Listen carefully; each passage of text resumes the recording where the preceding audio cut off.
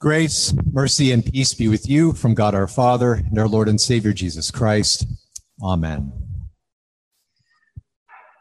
As I often do during the week, I picked up one of the newspapers I subscribe to. Of course, not actual paper newspapers. We don't have a lot of those anymore, but online. And I was reading an opinion piece with the title, "The Bullies Are Taking Over." And the opening paragraph went like this: "We need to talk about the way we talk to each other, at each other. The public discourse has sunk to nauseating depths, and it's affecting more than our Twitter feeds.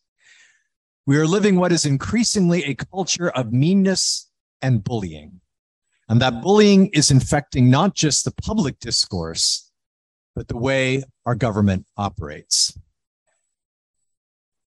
Now, that shouldn't come as a surprise to any of you. In fact, I wondered, why it was in a newspaper, because it has ever been thus.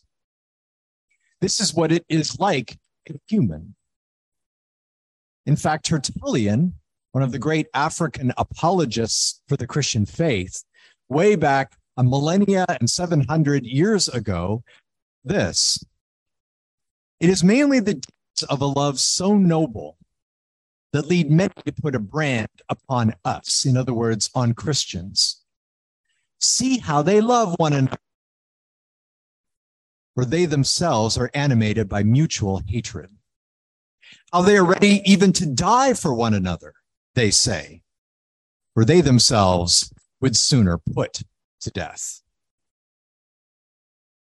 This is what it means to be a Christian, to suffer the scorn of a world that prizes the one who can scrape and scramble and step their way to the top of the pile, never giving a second thought to the people they step on their way there. But we don't want to be doormats, do we? That's what my mom always used to say to me. You don't want to be a doormat. You don't want to have people walking all over you. You need to stand up for yourself. You need to assert your rights. Don't let people step in front of you in line at the bank.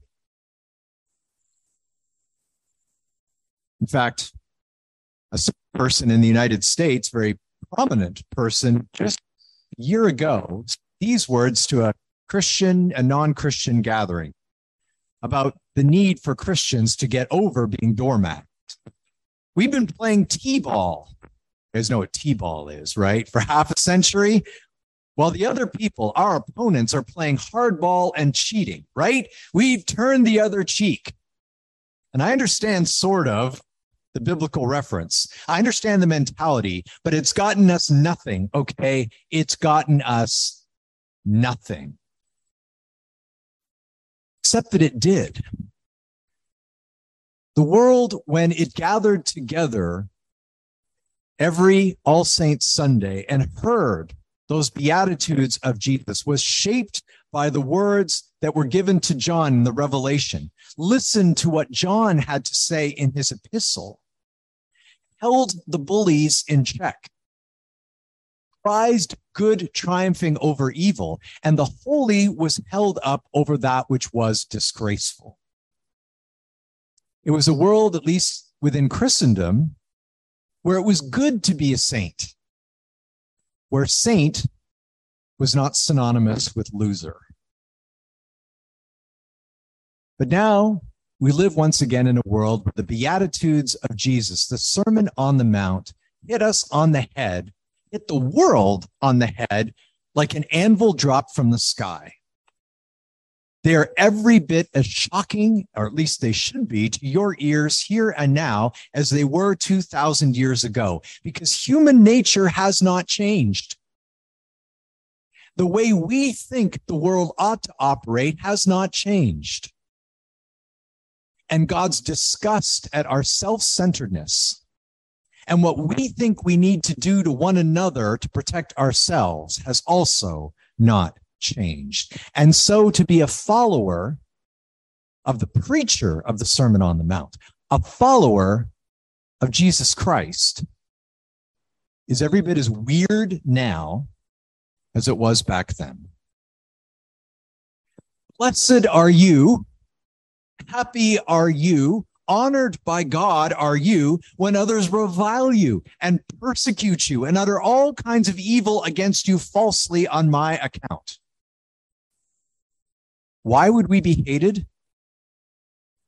Because the world hates losers. The world hates those who believe that being poor in spirit is a good thing.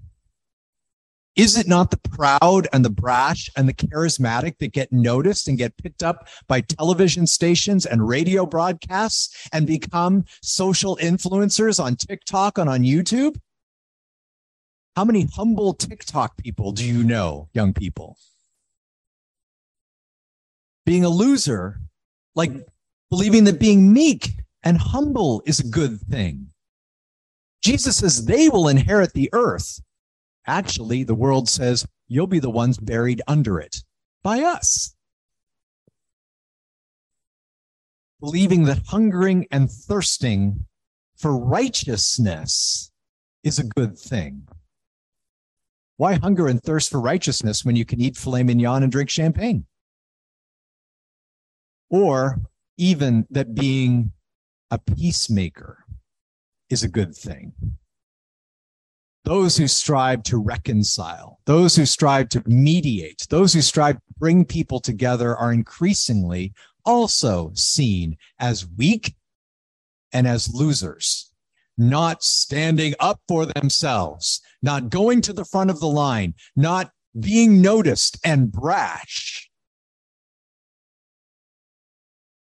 Being a Christian, being a saint, a holy one, holy like unto one's Lord is holy, means having the world look at you as a doormat, as a loser, as someone who simply does not get the program and does not really understand the way things work. And it has also always been thus. So much so that in an ancient catacomb in Rome, scratched onto a wall of a cell, is a stick figure of a man kneeling in worship. And he is looking up at what is clearly a cross and a man with a human body nailed to that cross, but the head of a donkey, an ass. And scratched in Latin underneath this drawing is these words: Alexamenos worships his God. Blessed are you when others revile you and hate you and persecute you for being mine.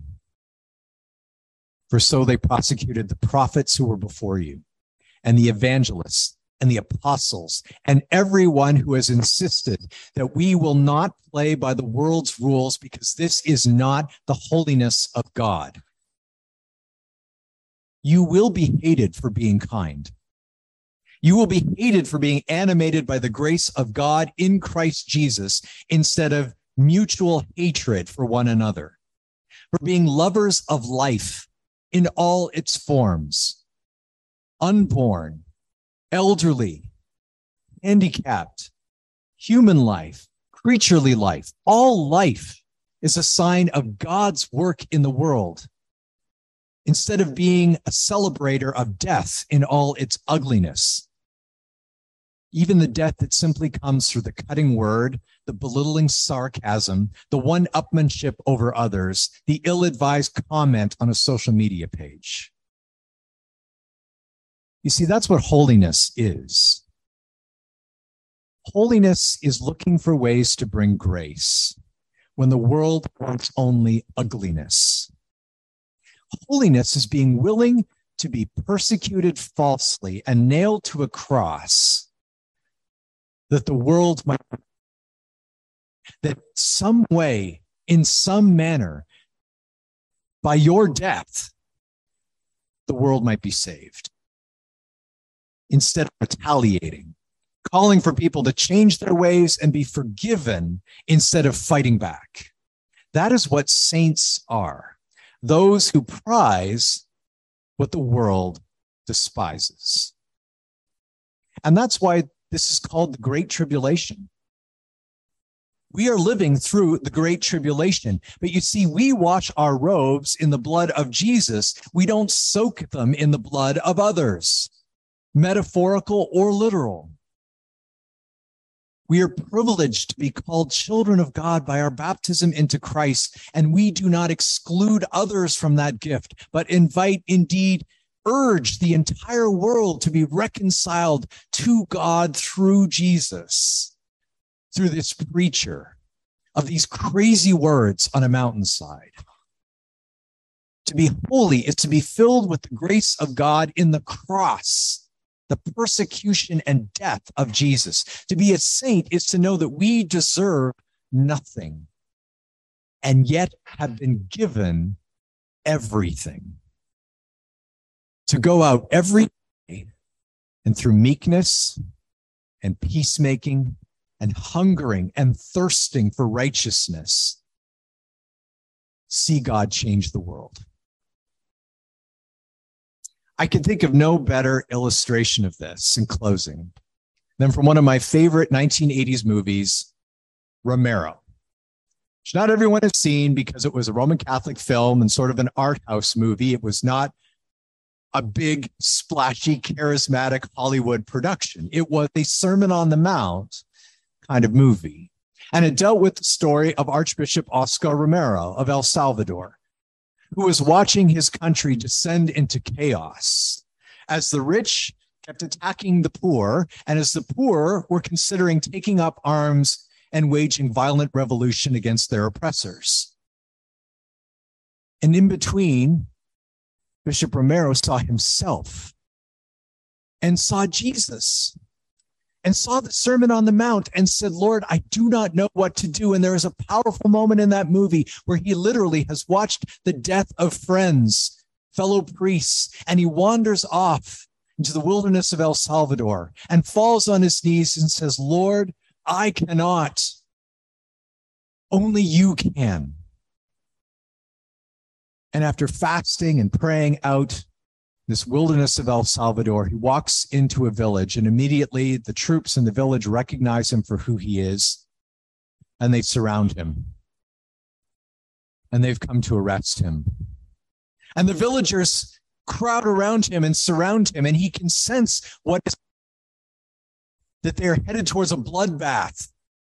He sees that the poor are willing to fight and that the soldiers are willing to shoot back. And in that moment, the Spirit gives Romero the answer of what the church, what you and I need to do, what the Sermon on the Mount is all about, and what it means to be a saint.